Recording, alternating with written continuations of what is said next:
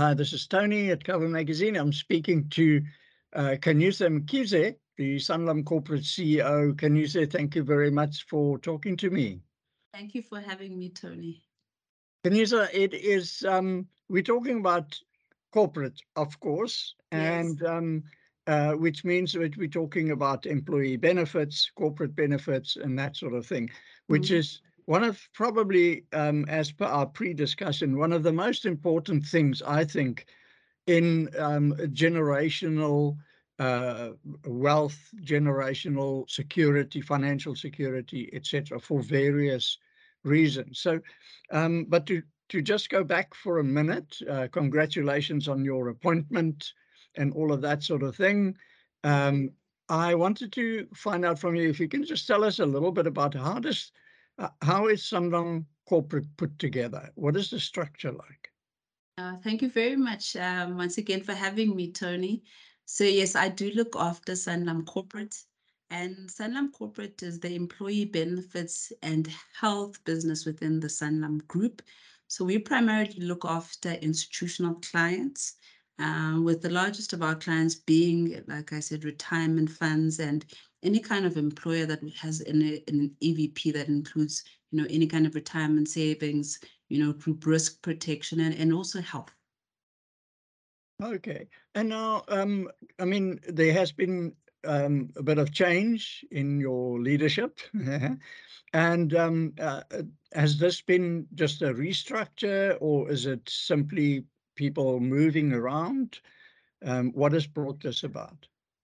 I think it's a little bit of both. We've seen quite a lot of mobility in terms of some of the talent in the business. And I mean, I'm very excited, for the opportunities and the recognition of some of the people that were on my leadership team. So some of the moves have been prompted by internal promotions, or redeployment of some of the colleagues that originally were on the corporate leadership team. But we've actually then used those opportunities to think about, how should the team be structured, which capabilities make sense in terms of putting them together. You can always do, when somebody moves into another part of the business, do a control, find, replace. But, as a leadership team, we sort of took a step back and we said, in the context of our strategy and some of the things that we need to do, what are the roles that we need? As the first question, which things do we need to put together? Which things do we need to separate? And then once we'd made the decision around, what we need to look like from an organizational perspective, the work was in saying, who are the right people to carry those portfolios so that we can achieve, the vision and the strategy and the ambitions that we've set ourselves. Yes. So if we look at the retirement funding environment and how the world of work has changed, etc., um, how has it affected what you do in your environment? So look, I spend a lot of time, with my clients. Just the entire business model is predicated on people being employed, right? And then there being enough employers out there and enough businesses.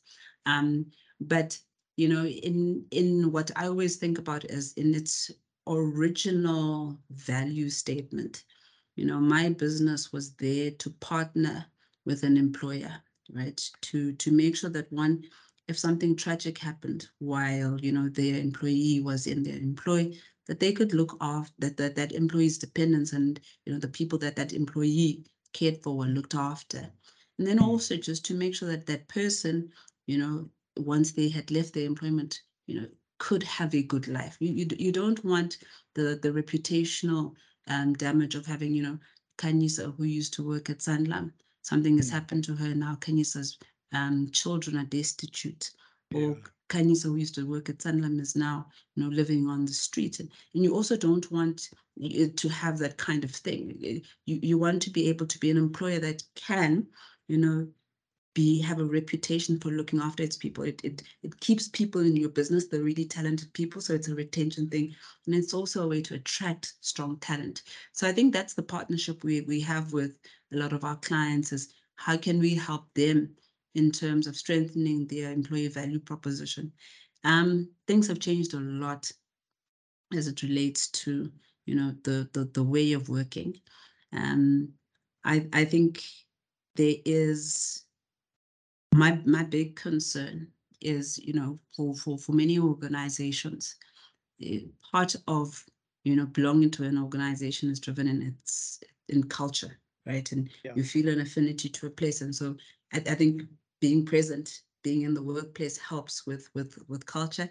I think my worry is part of what we were responding to, and part of the value proposition was some paternalism, with from employers. I want to look after my people.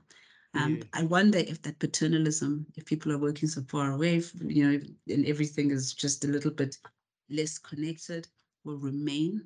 And so we are asking ourselves in terms of how do we remain relevant if some of that changes, in the context of how, the employer-employee relationship shifts or changes over time. Because the need is still there. The need It's is just the still. dynamics might change. Yeah, yeah. Now, just in closing, maybe just to ask, I know you have what, about 1.3 million members or something, and each of those 3 or 4 people. How do you balance the group advice versus the individual advice? Like if I think about our business, and this is now, I think the number you're citing is completely correct. Across, our group risk business, our administration business, and our umbrella business, and the advisory business, there are probably 1.3 million members that we can impact there. And I'm going to ignore for a bit, the members on the administration, health administration side. But I think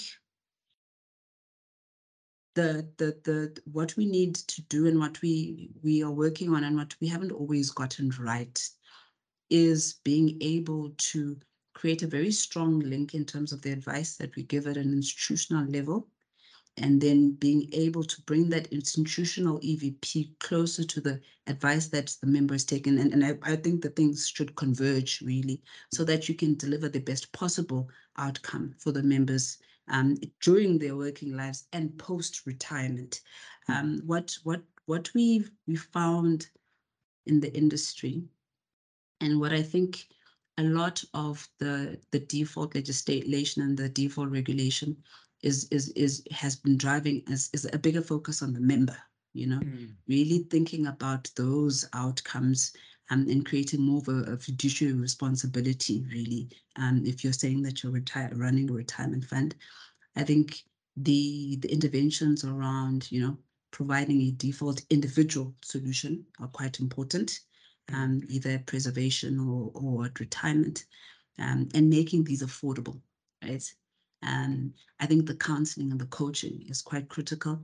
I think the role of the financial planner in terms of being able to deliver advice in partnership with the fund and the benefit consultants is also quite key. I think what we've always seen, and this is something that we're addressing, is quite often the individual advice is concentrated on those people with very high fund credits, right? Yeah. And the people that, you know, potentially are deemed to need more complex advice. And I think, and it's an incentive and a rewards driven thing, right?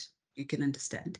Um, but what we are doing in my business is really looking at the membership base holistically, and making sure that we've got advice models that can cater to all of the different people in an organization, across the different income bands. And we've developed something, called the Essential Financial Plan. And really, it has been a collaborative effort, between my benefit consultants, my part of the business, and also Sanlam has got one of the largest individual advice footprints, in the country.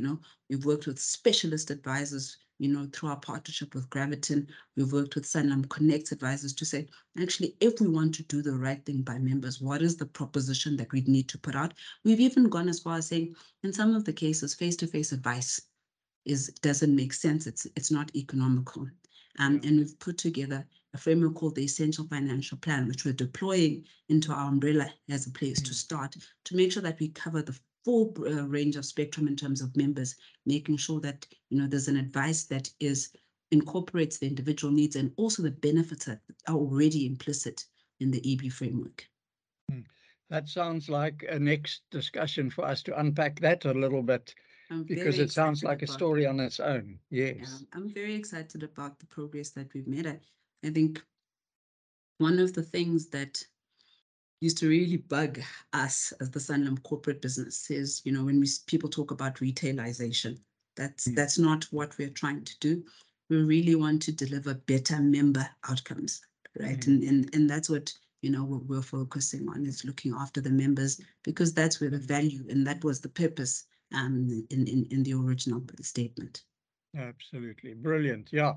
No, I'm excited to carry this conversation forward, but thank you very much for your insights Thank you, Tony. today. It was so great to meet you and to have this conversation. Sure. It's lovely to have been here.